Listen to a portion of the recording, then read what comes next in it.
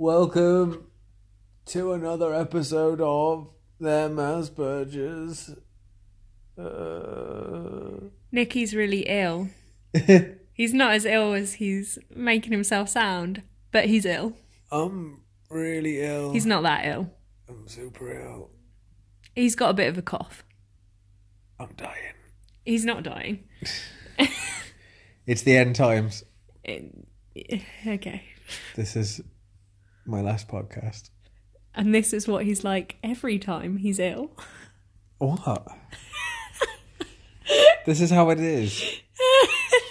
This is it. Every time you're ill, that's it. You're at death's door. I got lucky the last few times and somehow managed to survive. But this time this is it. This is the end times. Yeah. You'll have to do these on your own after this week. Yeah. This is the last time. It'll be me and you. Are you going to keep the name Them Aspergers, or you've decided to... you're just going to rename it to just something to do with yourself?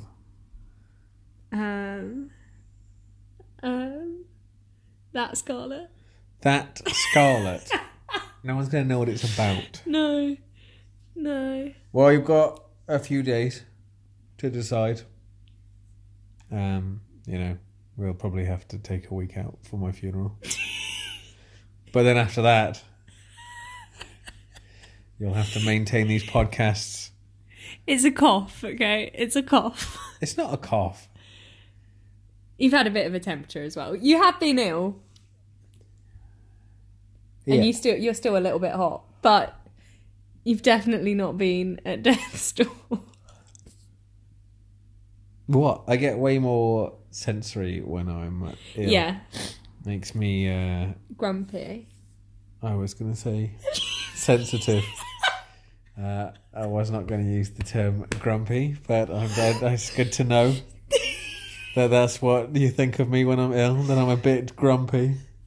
No, but I think there was one night where you didn't get much sleep, or 2 nights in a row that you didn't get much sleep, and I would say you were a little bit grumpy. Are you trying to be diplomatic?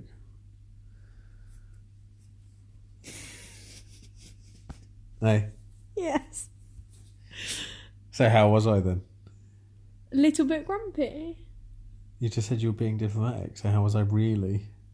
No, you weren't. No. You weren't really bad.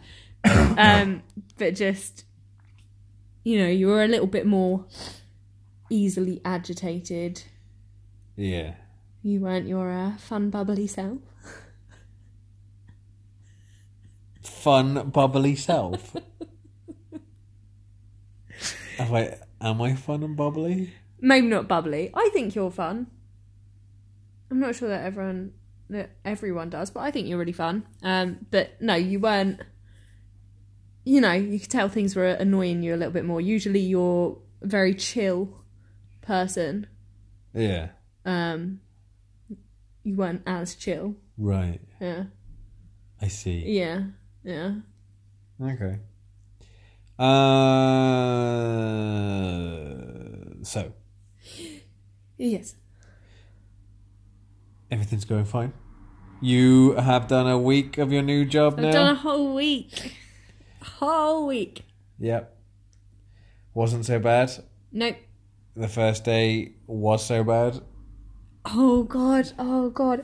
Okay. So, I don't know if anyone else struggles with this, being on the spectrum, but driving, sometimes, actually, I think I'm a really good driver in my own head, but evidence points the other way. So definitely can't work my way around multi-storey car parks. So I get there, and the office has a huge multi-storey car park, because it's a huge office, and I've never driven around one before. So I get into the car park, and there's no arrows. I think usually there's arrows on the floor that tell you which way you're meant to go. There was no arrows to tell me which way I was meant to go. And I was like, God, I don't want to be late, so I've just got to get up this car park. I didn't do a very good job. So I started going up a ramp while someone else was trying to come down the ramp.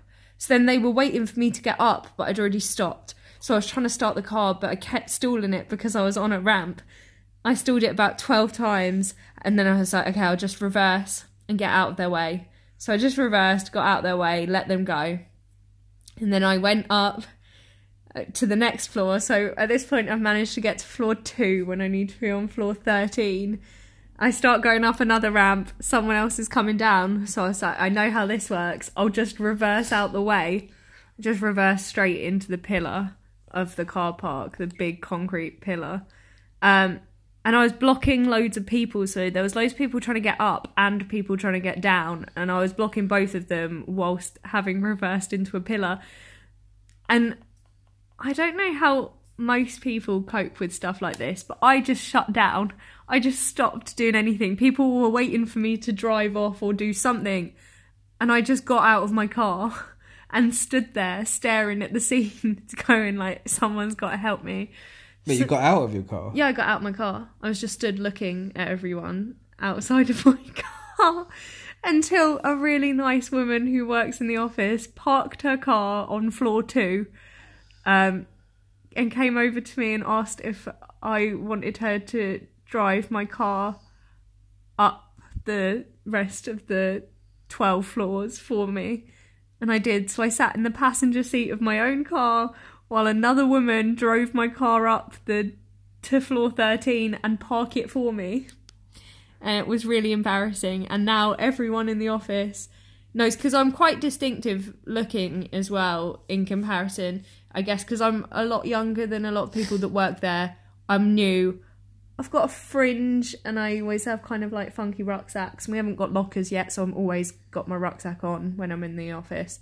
Yeah, everyone knows. The amount of people that have come up to me and gone, oh, you're the car park crash girl. I didn't do my car any damage, but I have so far not been able to drive myself in since because I'm too haunted by the experience.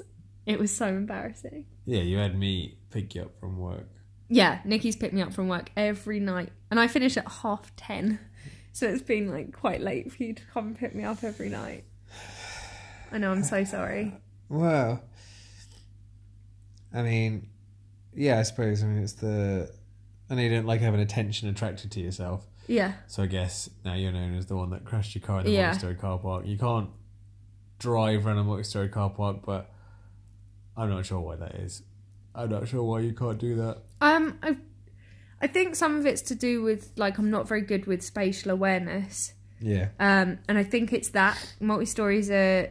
Obviously, the ceilings are low, which freaks me out in general, but the ceilings are low. It's all quite compact. You're driving around, like, tight spaces. I'm not very good at figuring that out. You know? Yeah, I mean, I don't know. I can drive around multi-storey car park, so I kind of get what you mean. But I like that you've done that once, and then that's it now. You won't drive there again. I will. I'm going to get over my fear at some point. Like, I'm going to have to. It's just really difficult for me to not think that it's just going to go the same way again. And I have this whole thing in my head of, like, the car I drive's a Mini. I haven't seen any other Minis there. You know, everyone else has, like, kind of fancy cars or what I would call, like, mum cars. So I feel like they're going to know, like, oh, God, here's the crazy driver in the Mini. At least maybe no one will get near you. Yeah. Plus, I don't think that they think you're going to crash into them. I think they just think, like, you're the one that rolled down a ramp into a pillar. Yeah. But yeah, that was my first day. The rest of the day went fine, I should add. But it was a very bad start to my day. And I almost just didn't go to the job after that, if I'm honest. I just was so... I feel like embarrassed isn't the right word because I'm not... Embarrassment, I don't think I really feel embarrassment, but I really hate attention being on me. I really don't like attention. So I think it was more the attention I got from it, like having everyone know who I was.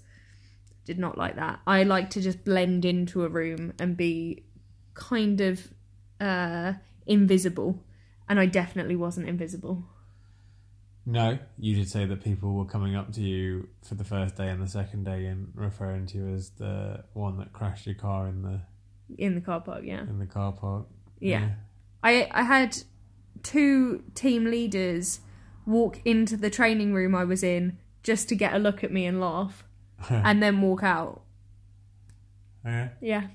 Yeah, well, it's I'm sure it'll be fine. You'll get the hang of it eventually, but it means you've had to get public transport instead to get there, which how's that going? Most of the time it's fine, because my working hours are weird. I do 3 till 10:30, which has actually been quite nice because it means I've got like all day, or a lot of the day. I've got all morning and a little bit of afternoon to do stuff.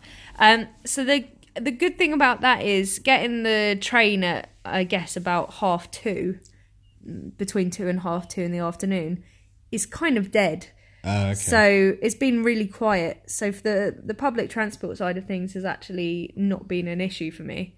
All right. I was going to say, like, you must really hated the attention you got from driving that you're willing to get on public transport. Because I'm not sure to what level I'd have to be pushed to get on public transport to go to anywhere. So, yeah, if it was like a 9 to 5 job and I had to get that train, I think I would have definitely driven in the next day, because the prospect of getting the train, you know, at a busy time is hideous. But for the most part, at the train station, there's only been me and like 1 or 2 other groups of people. And on the train itself, I think I've only sat in carriages where there's been 1 other person in the carriage who's been quietly listening to music or reading a book or something. I haven't really dealt with it. You know, it's definitely not been crammed or loud or busy. So in terms of the transport, I've not had an issue, but that's purely based on the time of day. That's how I've managed that. Okay. I did wonder. Yeah, no, the train's at 2:00 in the afternoon on a weekday. There's no one getting the train. It's lovely. Yeah. Not much else going on. I had my I suppose risk assessment meeting. Yeah. For work. We talked about what was that? What's it called? I keep forgetting what it's called. Last week. Yes, thank you to whoever wrote this in. On our page, on our Facebook page. What's the thing called? Right, I'm on it. We probably should have prepared it. But this is actually really interesting, and maybe it's a good idea to talk about it to well, people. I mean, you know more about it than I do, so... Yeah. You're the one that's done the research into it. You just told me about it. So last week I was talking about the thing with the bins and the staring at bins and not taking them out, or thinking I've done a job when I haven't done a job. And then because of that, it's called... Executive function disorder. Yeah, that's it. Somebody mentioned it last week on our page. By listening to the podcast, they said that they think it's that. And then Scarlett's been looking it up for me to tell me what it's all about and that kind of thing. And I think we've decided that is most likely what it is that I'm talking about. Yeah, there's been a couple of other suggestions like ADD and things like that, but looking at what we've looked at, definitely seems like the most likely thing is executive function. What's interesting is that it's not 100%. I don't know who the sources are, but some sources say that up to 80% of those with autism suffer from executive function disorder. So that would, if I think a lot of our listeners are on the spectrum or know people that are, there's a good chance that they may have some sort of executive function problem. Yeah. So that came up last week. Somebody said that, and you've looked into it for me. And it sounds like you think it's definitely something that I've got. Yeah. So that's handy, because that means I can start looking into, what can be done about that? Well, I'm going to look into it more and see if there's any techniques or things we can do. Yeah. I think, I know a lot of people aren't into labels, but I think for you, not for everyone, but for you, I think it's good just to know that there is a reason behind these things, and not that it can't be helped, but just that it doesn't mean that you're, like lazy or anything like that. Because like you were saying last week, there was a part of you that, or I don't know if you've said it on the podcast or just said it to me, but I know you had a whole thing about, well, I can't quit my job because I'm on the spectrum. But then I did. So I think there was a part of you that was a bit like, oh, maybe like it's me. But looking at this, it sort of says that as much as it's you, it's probably because of this. I don't know if you wanted to talk more about it, actually. Well, I just figured for this this particular episode, we're just going to do a couple of bits. There was a guy that asked some stuff about being in a relationship with people that are NT. I figured we could cover that in this hour, but yeah, I was just interested in this for now. I mean, or do you think like this is would be more of an episode thing to talk about this, because we could do this next week, I guess. The what's it called? Executive functioning disorder. Yeah? Well, I don't know if it's disorder, just executive function Is that what it's problems. called? Yeah. So we might. It was just a quick, like, whoever brought that up, because I can't find it now on the Facebook page, but whichever the person that posted that is, thanks for that. We are, like I say, Scarlett's looking into it, so we might do an episode on it next week, because I think we might have to do episodes on the other side bits anyway, because we've kind of gone into the thing, but maybe another episode on like additional stuff. Like I know we did one on like, what was the episode where we talked about dyslexia or dyspraxia and those kind of things that come with it? Either way, I'm going to do an episode. Yeah. I'm going to do an episode on that kind of thing in general. Yeah, because there's a lot of, not for everyone, but there's a lot of people on the spectrum who don't just suffer from ASD or other aspects of autism, but they also have things like executive function problems, dyspraxia, dyslexia, depression, bipolar. Like, there's a lot of things that almost come hand in hand. Not for everyone, but they're definitely linked. OCD. Yeah. Another thing as well that I noticed, somebody said on Twitter that because like we keep saying like on the spectrum. Yeah. Apparently, like, this person, it was just something that made me think about it. Like, whether you agree with it or not doesn't really matter. It's just something I for some reason want to bring up. Somebody was saying that you can't say on the spectrum and what do you call it?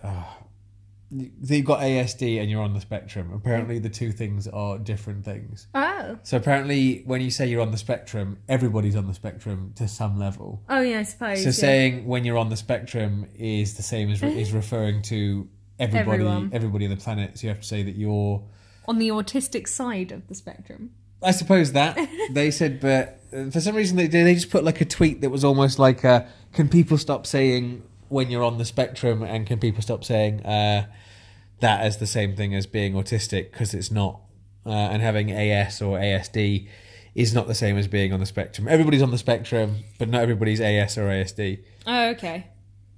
But yeah, not that it matters, because obviously we refer to both during this podcast, and nobody's like kicked off about it. I mean, that's a good point. I'm just saying this person was, and this tweet wasn't particularly directed at us. Okay. It's just one of the people that on our Twitter feed that we're following. Like, they just made a point of saying that they hate it when people refer to themselves or refer to people that are autistic as on the spectrum. That does make perfect sense. Like, I can see why it would bother right. them. Oh, because you see that, yeah. now that I've thought about it, it's true.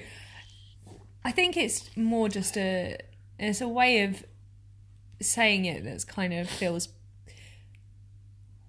It's a way of saying it that feels inclusive to all the ranges of autism for me. But yeah, I didn't think about how it also includes people that aren't autistic. Yeah, I don't know. It was just odd. Yeah. He just said, can people stop referring to people that are autistic as on the spectrum? Yeah. Because I guess, yeah, it's called autistic spectrum disorder. So, yeah. Actually, yeah, I suppose it was just weird. I just said it, and you've said it a couple of times during this episode already, where you've said for those on the spectrum, and it's just making me think of this guy now that's just kind of said, well, that means everybody. Oh, God. Yeah. Yeah. I'm not saying like change what you're saying. No, I know, but he's right. Oh, right. Yeah, it's just somebody said that they hate it, that's a term used for people that are autistic when that's not what that means. Yeah, that's fair enough. So yeah, one of the other things that was brought up in the on our page, was it page or was it a private message? I can't remember. I think it was a private message. Some guy, one of our listeners has asked about relationships with those that are NT. I suppose that's quite a big topic in a way, just because I think every relationship I've been in is NT or has been with someone that's NT. So, and that's partly because one, it's easier to meet people that are NT, as odd as that sounds, even though like I'm autistic. If I wanted to go out and meet people, you're more likely to meet an NT person than someone that's autistic, just because the autistic people are either not out or they not particularly wanting to be with anyone. Yeah. So it's difficult, and obviously I wasn't diagnosed, so like it's whatever. And I know that a lot of people that were diagnosed late, or those of you that are not diagnosed, those of you that haven't been diagnosed or a late diagnosis. But I imagine there's those that have been diagnosed young, but also ended up going out with someone or being in a relationship with someone that's neurotypical. I know it happens. I think most people I know that are autistic, that have been in or are in a relationship, I think the majority of them are with neurotypical. I think I've read a few places that if you get two people that are both got Asperger's, if they get in a relationship, it's supposed to work really well, because there's a similarity there. But I guess because everybody's autism is different, I imagine there's also the opposite is true, where you could find two people that their traits are so opposite to each other, they don't get along. But yeah, somebody just asked what it was like to be in a relationship with someone that's NT. Well, they themselves are with an NT person, but I think not they are struggling, because it sounds like their relationship is great. But I think their partner sometimes struggles. It's something that I'm aware of. Like all relationships I've been in have ended because of the NTAS thing. Yes. They've all ended because of that, and I would definitely say that all the NT people I've been with, my last girlfriend, she knew I was autistic when we got together, because I got diagnosed before we met, and she did ask me, sometimes to try and be less autistic, or just to try and be, try and be more what she wanted to do, so when she wanted to go to staff parties or out with a friend, she'd want me to go with her and meet all her friends and do that kind of stuff, and I used to tell her no, and I used to tell her that I couldn't do that kind of thing. And she would say things like, I think we've mentioned it a few times, she wanted me to be more affectionate, and she would ask me to just try but she wouldn't outright say to me, can you be less autistic, please? Yeah. She'd ask me to do stuff or make more effort with things that I just couldn't do. And I think sometimes she knew that the thing she was asking me to do was something I couldn't do, but just thought she'd ask anyway to find out if I could do it. And I think sometimes she'd ask me stuff that she didn't realise was related to my autism. So some stuff, why don't you hug me more, or why aren't you more affectionate when we're out in public, or why won't you come out and meet me with my friends, and that kind of thing. There'd be times where she went out with her friends, and because I drove, I'd go pick her up, and she'd be like, come on out, why don't you just come inside for a bit? Do you know what I mean? Like, and just say hello to everyone, and I'd just be like, no, you said come get you, so get in the car. Yeah. Do you know what I mean? Like, so there's stuff like that, and sometimes she just didn't realise that the reason I couldn't do certain things was because of my autism. And in those situations, I kind of knew that she didn't realise what she was asking. And then there was times where I think she knew what she was asking me to do, and no asking me to do something that I wouldn't be comfortable with. But, do you know, it's like compromise. I think she just thought, I'm not asking you to do it every time. I'm not asking you to do these things constantly. It's a one-off. It might be uncomfortable for you this one time, but it means a big thing to me. So if you could just do it this one time, you know, you're off the hook. Yeah. As far as doing non-autistic things for a couple of months. But obviously, I was in the mentality of, I told you about my autism when we got together, so no compromise. Yeah. I just won't do stuff. Whereas I think relationships before that, I wasn't diagnosed, so I would either just do everything I'd been asked because I thought I was supposed to, and find it all horrible and try and get out of it, and it resulted in a lot of arguments. Or I would just refuse to go to things or go out to stuff, or try and talk her into changing her mind. So I always found that like, once I was diagnosed and told my other half about my diagnosis, when she was like, I want to go out with my friends, you should come with me, I'd say no. Yeah. I'm not coming to that. I can't. My autism, you know, I can't. And then she'd just go on her own. Whereas I think when I was in relationships where I wasn't diagnosed, she'd be like, do you want to come out with my friends? I'd say, yeah, sure. Let's go out.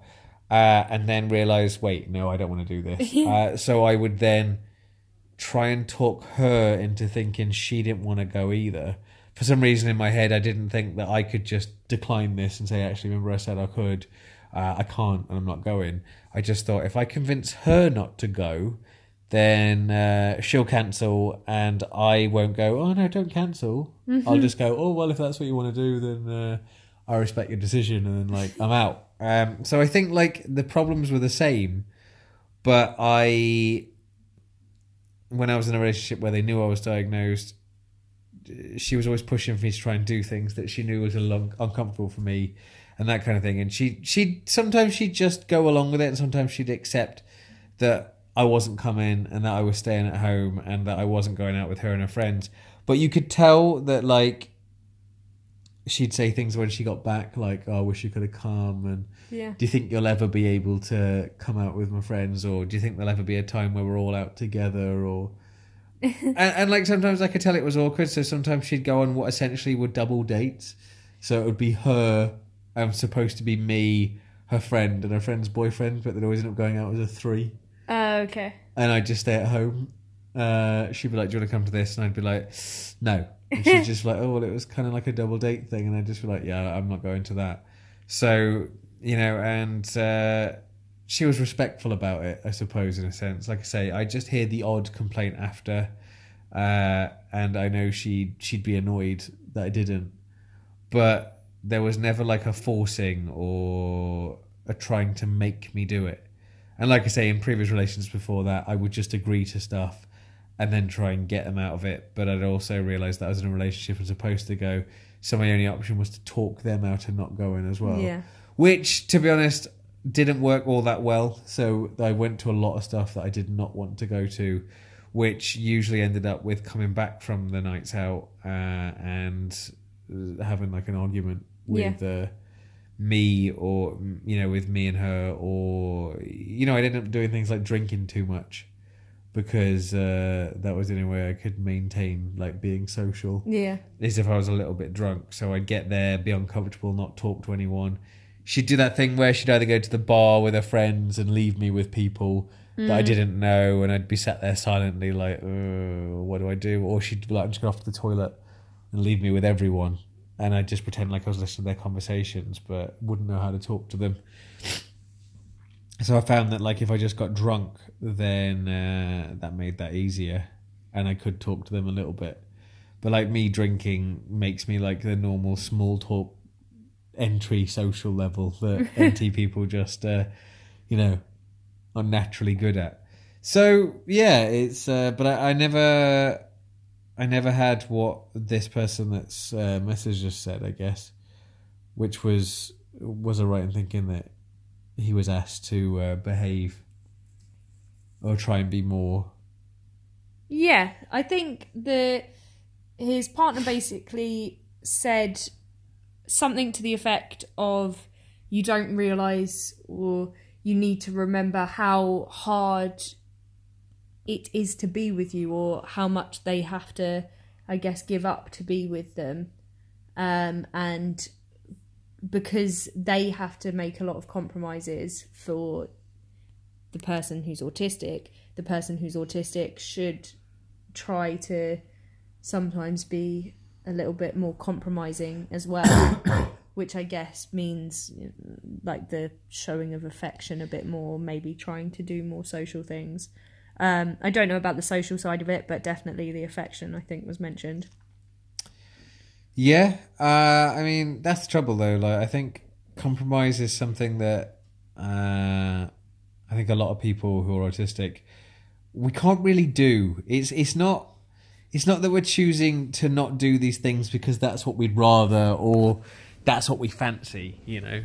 It's not like the person you're with fancies going on a night out and you fancy staying at home. I feel like when I hear compromise, that's what it sounds like to me. It sounds like, okay, but if I do this thing for you, you've got to do this thing for me. And it's not that we could go out and we could do these things and we could, you know, go against the things that are causing us anxiety and the issues that come with, you know, doing these things. It's not like we could, but we'd rather not. Yeah. That's not how it works. So yeah, with compromise, it's bizarre because you can't compromise because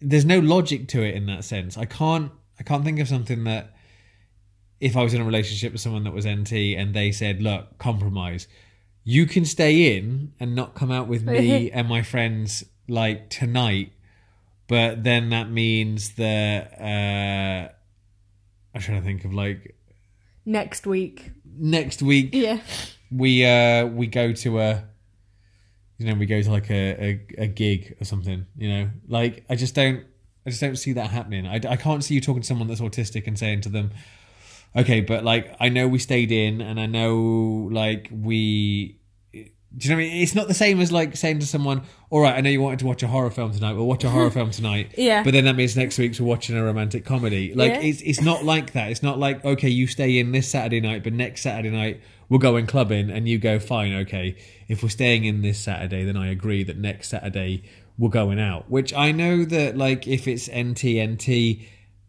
if you're two NT people together, that is a possibility, I imagine, where you just go, I don't fancy going out tonight, fine, but if you don't fancy it tonight, I do want to go out. But, you know, for the sake of compromise, we'll stay in tonight and I'll sacrifice my Saturday night to stay in and watch movies with you, but next Saturday, you're going to sacrifice your watching movies to go out with me. It doesn't work like that. So this message for me, it kind of says that the other half doesn't really understand how autism works in that sense, because it's not like it's a choice. It's not like I chose not to go out with my ex and her friends because I didn't like them, or because I couldn't be bothered, or because I didn't fancy it. I chose not to go out because I don't know them, and like I didn't want to go out on a Saturday night. Do you know what I mean? Like I definitely didn't want to go to a bar. Like it's too much stuff that I just can't do, you know? Yeah. And it's like anything else. It's like it's almost like, do you know, like if you've got someone that's scared of heights, and it's like saying, do you want to go like to the on top of this high building, and then going, no, I'm all right, thanks, fine, but like, you know, we should go up there at some point. Well, no, I can't go up there. It's just like, look, I went like into the low, like I went into the underground with you. Yeah. That's what we agreed. Underground this week, high building next week. You can both do the underground. Yeah. We can both stay in and watch telly. Yeah. But you can go on top of the building. I physically will not go up there. Yeah. And that's the kind of difference. And I suppose, I don't know if it's like because awareness of autism is not that like well.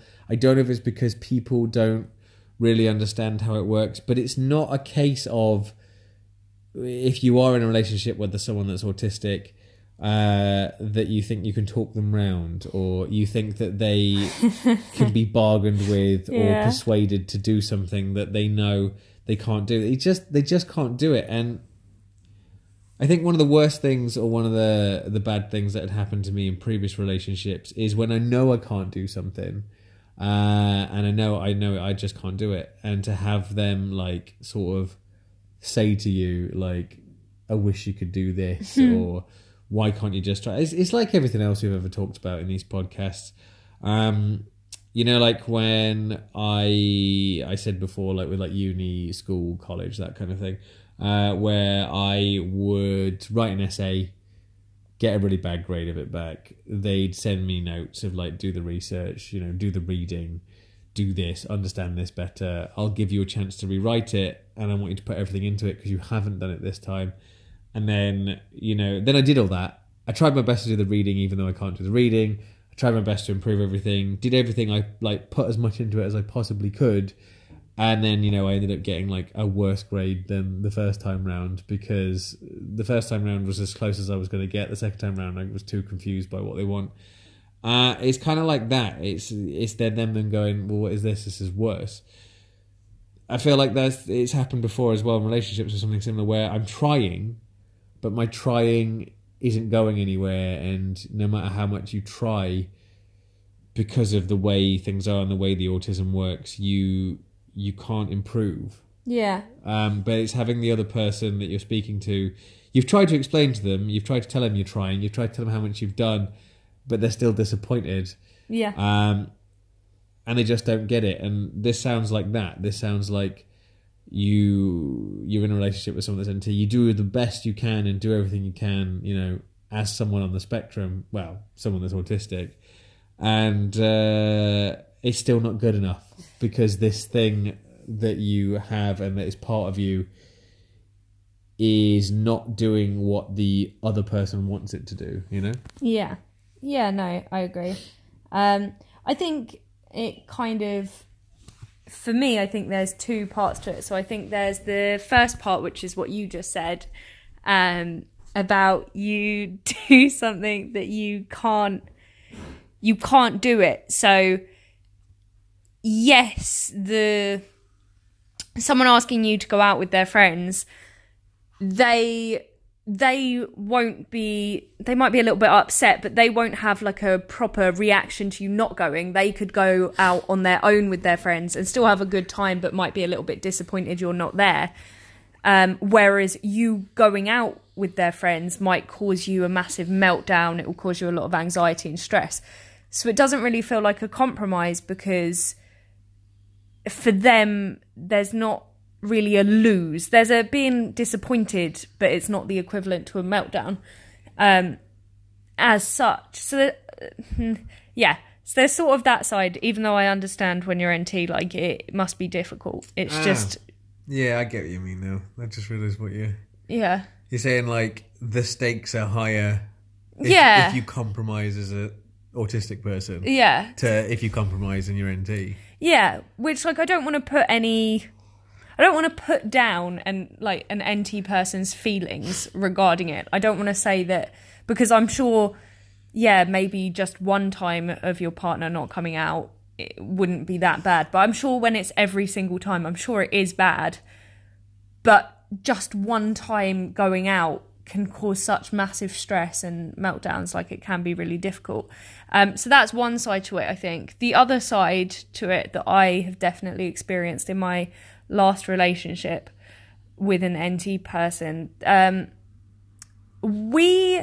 so he liked to sort of sit down sort of once every month and sort of go over things in our relationship. Oh, yeah, you Then- told me about this, yeah. Yeah, which is fine. And I think he thought it would help. So he would want to talk about the things that he didn't really like that I did. And sort of maybe strategies of what we could do to improve the relationship. I didn't really ever have anything that I thought he could do. I just... maybe I didn't think enough into it. But... Wait, so before you move on with this, how often was this? about once a month. Once a month. And yes, it was always the same thing. You and him would sit down and talk about the relationship, Yeah. but he would list all these things that he wanted you to do to make the relationship better. And then when it came to your part of listing everything you wanted him to do, you listed nothing. I don't want to say I listed nothing, but I don't... One, when I say he listed things, it wasn't like 30 things. It was usually 2 or 3 things.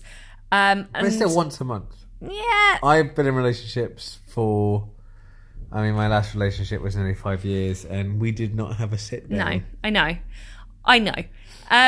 But this is a thing he liked to do, which is fine. I'm not saying not. I mean, No. it's quite grown up. It's just, I suppose if you don't know that you're...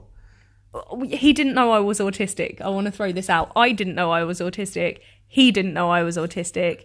But the things what's an example of something he was Cool. listing? So this is where I think the other side to compromise comes in. So every month, I would say, it was always a thing with intimacy. I wasn't affectionate enough. I didn't like physical contact. I didn't like hugging, kissing, holding hands. Didn't really like being sat next to each other on the sofa and touching. Like, I didn't really like our bodies to touch. Yeah, which I've seen your old sofa. It was a small sofa. Like, I'd be like crawled up against the furthest end of it, or just not get on the sofa if he was on it. In bed, I like to sleep sort of as far away as possible. So that was always a thing that came up, the fact that I'm not very affectionate. Also, I never said anything nice, apparently. I never did apparently he'd say nice things to me, which, if I'm honest, I never noticed, which he probably did, but this is another thing that always came up. I didn't listen, which I know I didn't. Well, I mean, you've just said that you had these meetings once a month, and he said that he usually said that he said nice things, so that means that every month he said nice things to you, and in this meeting, every month he told you he said nice things to you, but at no point did you think I should start paying attention. You just said that you still never noticed every time. Okay, yeah. So, I mean, one big thing that came up all the time, and he'd get angry about this so much, is he'd tell me something for probably, maybe we'd have like an hour-long discussion about something, and then the next day or a couple of days later, he would mention it again, and I'd go, I don't know what you're talking about. And he would get so annoyed because I never listened. And that was definitely a fault of mine. I have really bad... If I'm not interested, my brain will shut off and pretend that I'm involved in a conversation, but my brain will just be thinking elsewhere and I won't listen. And that happened a lot. I don't know why. It was really bad. I know it's bad, but I just wasn't that interested in things he had to say, which is horrible. And it's not because he was boring or anything like that. Just, I don't know. I don't know what's wrong with me. Other people? Or was that just a him thing?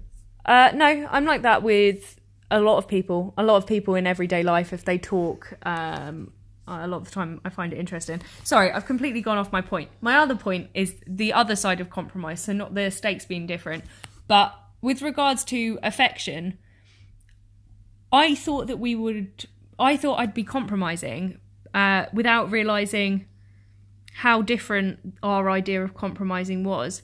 So I think because to him, something like a hug is not a very big deal, whereas to me, a hug was a huge deal, something I really didn't want to do, kind of made me feel just horrible. The stress, didn't like it, made me really uncomfortable. So I would think that I was doing a massive compromise by giving him a hug. And then we'd sit down and he'd say, "You never hug me." And I'd say something along the lines of, "I did. I gave you a hug 3 weeks ago." Which to him, he would go, that's nothing. What? That's nothing. What you on about? Whereas to me, I'd be like, that's huge. That's a really big thing that I did. I've compromised. Like, I'm trying to hug you once a month now. And I think that's the other side to it. What seems like a really big deal to me was not a really big deal to him. And what he wanted was way more than I could ever give. Yeah, I suppose if he didn't know you were autistic and you didn't know either, saying to someone, I gave you a hug 3 weeks ago, and what more do you want? Like, in anywhere, if you told anybody else that, or if he told, like, his friends that you said you'd hugged him 3 weeks ago, so what's the big deal? That does sound, like, ridiculous. That does sound like, how is that even slightly, like, acceptable? Well, but had he have known, had he have known you were on the spectrum, then he might have been fine. He might have said, like, yeah, I know it doesn't sound like a lot, but for Scarlett, that's a big deal. Well, what I think had both of us have known that I was on the spectrum, we probably wouldn't have been in a relationship for as long as we were. We were only together for about 10 months, but I think it would have been less time because I think he was expecting me to change, and I think there was a thing in my head that thought that I would change. It just got to a point when we ended because we both realised, maybe more so me, but he knew it too, like, as well, definitely. I think we both just realised that I wasn't going to change. A big thing for me, I haven't had many relationships because, as you've said, a lot of people who are autistic aren't really big on them, and I'm one of those people. But something that's come up in every sort of relationship that I've been in is the other person, obviously all of them for me were before diagnosis, the other person thinking that I am a sociopath or just really cold, having no emotion. That's just a big thing that's always come up for me. I'm not very emotional around people as much as possible, so not that I'm not an emotional person, because obviously I get super worked up, but I only do that around people that I'm really close to. So if the sort of relationship was one where I wasn't very close to the person, I would not show any sign of emotion at all. And yeah, the sociopath thing, again, it just came from, I was always really cold to people, or that's what they would tell me. I'm not affectionate, not very like intimate, didn't really do that, like hugging, kissing, that sort of thing. And yeah, I just got that a lot, which I think is probably because a lot of, obviously not all NT people are really affectionate either, but I think for a lot of people the expectation is holding hands, is hugging, is like kissing each other. Yeah, I guess so. Yeah, saying nice things, compliments. Well, I mean, this is I suppose if you were being mistaken for a sociopath is because you weren't behaving what's considered normal. Which I guess if you were NT and behaving that way, that's why it's got a name and has some connotations that people don't approve of. But once you're recognised as autistic, apparently it's not seen that way anymore and it's seen as something else. So, yeah, I would say that the fact that your other half's not knowing you were autistic went for something like sociopath, then that's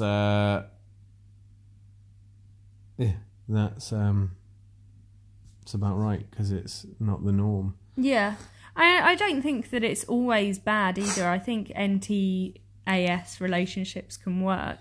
It's just... I think there can be benefits as well. Yeah, I think so. I'm just not convinced that those that are autistic can change. So I think if you get with someone that is autistic and you're not, and you think that they'll change while you're with them, they won't. My ex was convinced they can change, and the reason for that being is when we got together, because when I meet NT people, I mimic their behavior and what they're like. I get to know them, and I copy what they like, who they are, what kind of person they are, to make them get along with me. So it's easier for me to interact with them if they, I suppose, like me.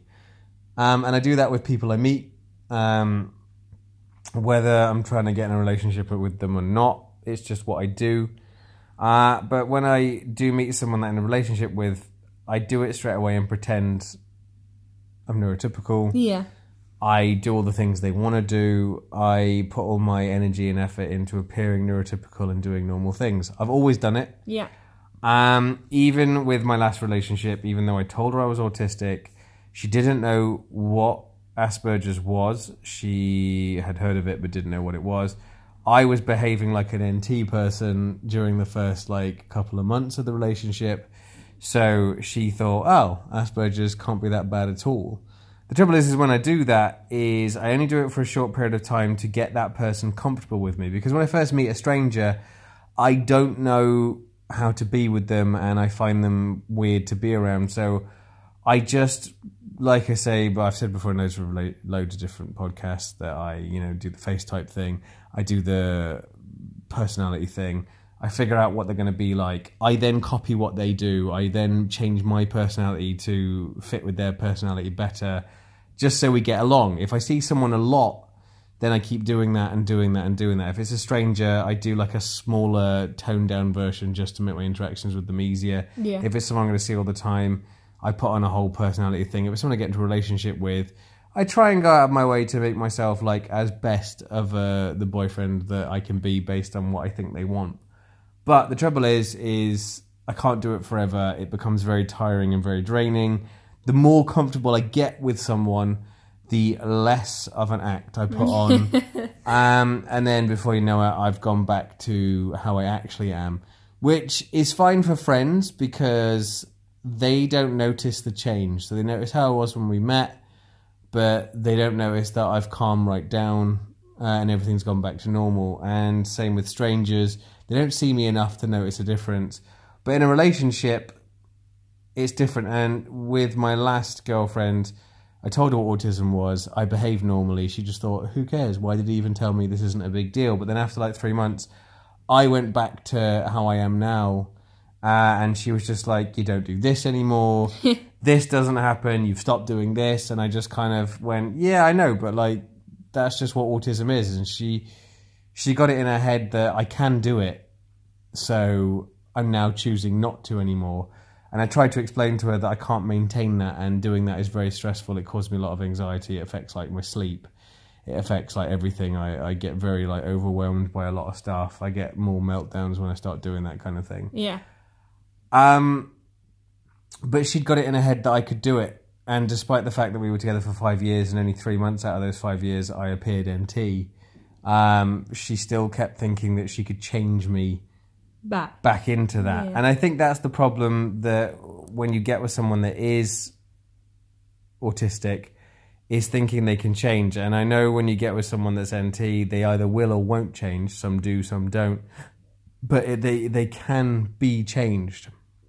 I hear people talk about it all the time. Oh yeah, I had a best mate and then he got with this girl and now he's not even the same person anymore. Yeah, or you sometimes hear sort of women be like, oh, when we first got together he was a proper bachelor and now, yeah. Yeah, it happens. Yeah. And your ex, same. Otherwise, if he didn't believe he could change you, he wouldn't be having these monthly meetings. So that's the normal thing to do. But I think when you get with someone on the spectrum, like I've said before, when I got diagnosed, I thought I would get diagnosed and my therapist would teach me how to control it, how to change my behavior, and how to achieve the NT things that I wanted to achieve. But what she told me was, you need to just accept that you can't change. You need to accept that this is who you are. You need to accept that these are your autistic behaviors, and that's that. Yeah. And I think that's one of the ways the autistic NT relationship works, is if you're the NT, you need to just accept what their autism is, how they are, and do you know what I mean? How they do things. Yeah. I think thinking that you can change them so it's better for you isn't going to work. I think it just causes a lot of fights, a lot of arguments. I mean, I fell out with my ex pretty much every time we had that conversation. Every time we had that conversation about how I was when we first met and how I should try and compromise stuff, like 9 times out of 10, that conversation ended in a fight. Yeah. Yeah, I was just thinking about it actually from the flip side, thinking about it from my ex-boyfriend's perspective. I've just thought about something else. I think that he changed, so in the same way that you're saying when you first meet someone, you do all this NT stuff and then you go back. When me and my ex sort of got together, I think I expressed that I don't really like going out that much. I'm not a big friend person. I'm much happier on my own. I think sometimes people think, oh, poor you don't have any friends. I don't think that. It's out of choice that I don't have friends that I hang out with. And I'm fine with that. But I think he stopped going out, really.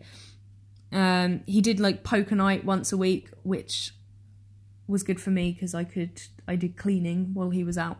And I was into that, like that was nice.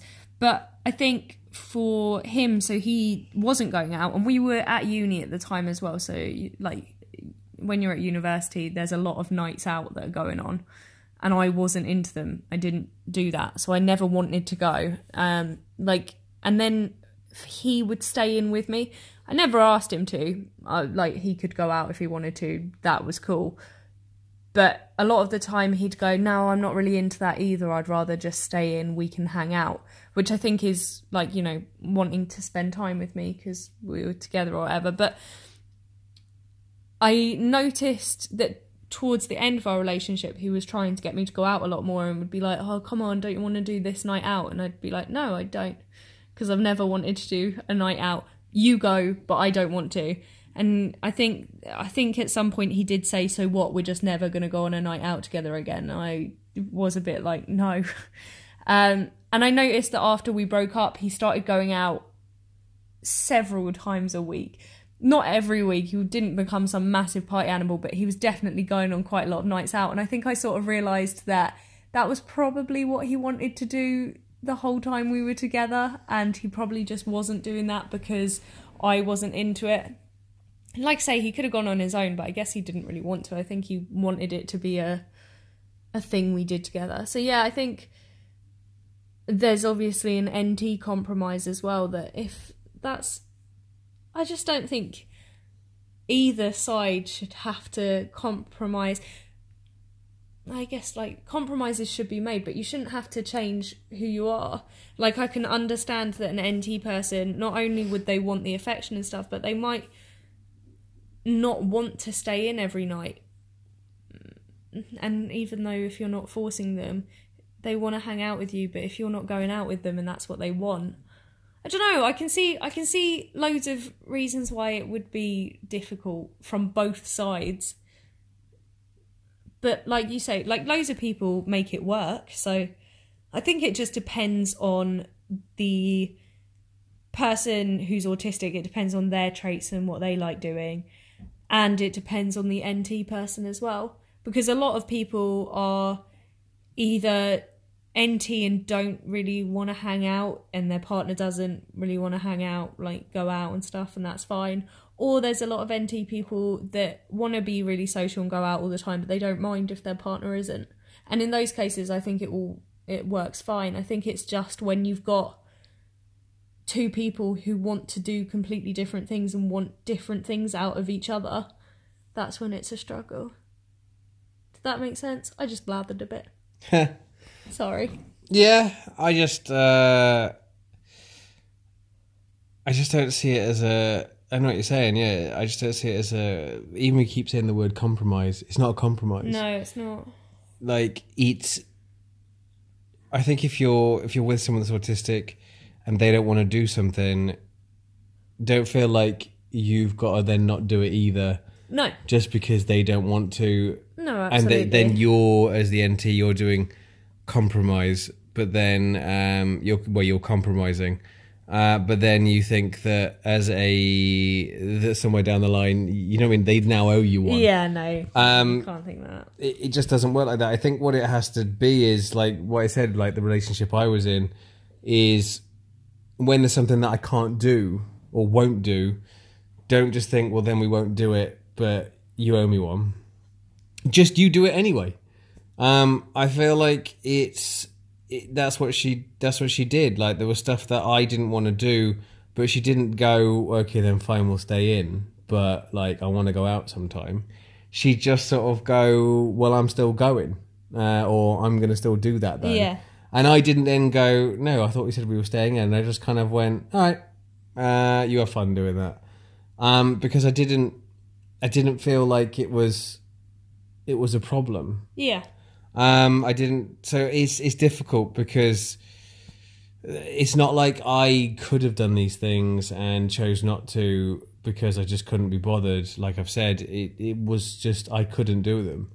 So I feel like it's not fair to then try and get me to do something that I can't do, and then when I say I can't do it, think, well, that's a favour you owe me now then. Yeah. Like, you know, because that would have gone on forever because I never would have done these things.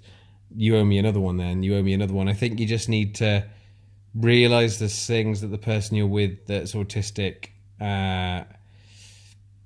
just can't do certain stuff, and you just need to be okay with that. But if you were one of those people that needs to do stuff, like your ex who wanted to go out on nights out and wanted to play poker, what you should have just done is just gone out still.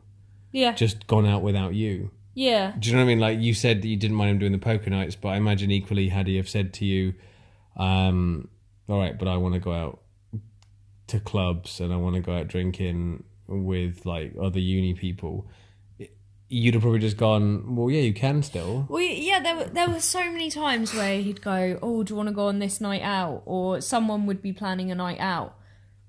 And I'd go, no. Or, like you said you did in your ex, I would go, yeah, that sounds great. And it would get to the night out, say we were meant to go to pre-drinks at 7, I'd finish work at 6. I'd get home from work, he'd be dressed and ready to go, and I'd just go, no, I'm not going tonight. But I'd be like, but you still go. You have a good night, I'll see you later. And he'd sort of go, well, I don't want to go without you. Which, yeah, I think he'd have been happier had he have just gone. Yes, I mean, just go. Yeah. Because like I say, I would just be like, cool, like, have a nice night. I'll see you later, but I really don't want to go. And I think that would really get to him. He'd be like, but I really, like, I don't, just come. Yeah, I mean, had my ex had stayed in every time I went, I'm not going to that, she would have never gone to anything. No. Like, there was loads of stuff she wanted to, like, prime example, she liked going on holiday. I didn't like going on holiday. If it was up to me, we never would have gone on holiday the whole time we were together. And to be fair, I never went on holiday the whole time we were together. But she knew I was never going to go. So once a year, she went on holiday with her friends. Yeah. So she still managed to go on holiday. She just, I think in the end, it just got too much. And she realised that there was all kinds of stuff she wanted to experience with her other half. Yeah. And these things she wanted to experience were things that I would never do. So we had to end it. But, you know, we lasted 5 years with the system of if she wanted to do something, she just had to realise that if I say no, it's because I can't. So she would just have to either go do it by herself or find someone else to go do it with. Yeah, I think she was really good with your autism. Like, yeah. I don't think it was like she had a problem. I think you're right. I think maybe it got to a point where she just realised that she wanted more. Yeah, she wanted a partner that she could do this stuff with. Yeah. I thought it was a compromise in the sense of I'm not going, but you still go. Yeah. You know, but I think she wanted to do stuff she used to say it all the time, like, but I want to do stuff as a couple. And I'd just be like, well, I can't do this stuff. Yeah. And yeah, I think that's the difference, I suppose. You know, like in relationships where I wasn't diagnosed, it was the other way around, like yourself. I'd say we're going to do something, I'd say we're going to do it, and then right at the last minute I'd go, we're not going. and then she wouldn't go either. Yeah. So she'd go, fine then, we'll stay in, and then just be in a huff and be annoyed all night because we were supposed to be doing something that we're now not doing because of me. And I was just seen as boring or dull Yes. or like lazy. But that's because I didn't know what it was. It didn't have a name. Once I had the diagnosis and told my other half, it was different because she knew what it was and how it worked. But for those of you listening to this that are in a NT autistic relationship and they know you're autistic and they still want you to do stuff that you know you can't do, I don't know, I wouldn't be able to tell you what like the solution to that is, because the solution to it in the end in my previous relationship was we broke up because it just got too much, because I was refusing to budge and she couldn't shake the feeling of I want to have a partner I can do this stuff with. So it just didn't work out. But I suppose those relationships that do work out, that are NT and AS, I think that's because they've worked out the balance of it and how it works. And maybe there are people on the spectrum that isn't just a case of, like with me, I said that the stuff that I couldn't do was not out of choice. I just couldn't do it. So I always used to tell the person I was with, this is just how I am, accept it. Maybe there are those out there on the spectrum that do know ways around it or have worked out a way to go do these things that I just always say, I can't do that, so I'm not doing it. Yeah. Yeah. I definitely... we haven't really said anything like positive about NTAS relationships on this, but that doesn't mean that there aren't any. I think this episode was more focused on the struggles that you can face. But yeah, there are loads of positive aspects to it as well, in terms of often NT people can do things that you can't do or struggle to do, so they can do it for you and make it easier. And I'm sure there's a lot to learn from each other and positive aspects you can take from each other. But yeah, I think this episode was more the struggles of it, which is what we've spoken about. So it's not meant to be super negative, and it's definitely not meant to say to everyone, if you're in an NTAS relationship, it's coming to an end. That's not what we're trying to say at all. I just want to clarify that in case, because I'm sure there's loads of people listening that are in this type of relationship and are thinking, well, my relationship works great, which is great. That's definitely not what we're saying. It would be interesting if you're a member of our group or want to be, feel free to join. But it would be really interesting for people to comment on there or message us privately if you'd rather, and just let us know about your relationship and how that works, and if there's anything you found that has helped.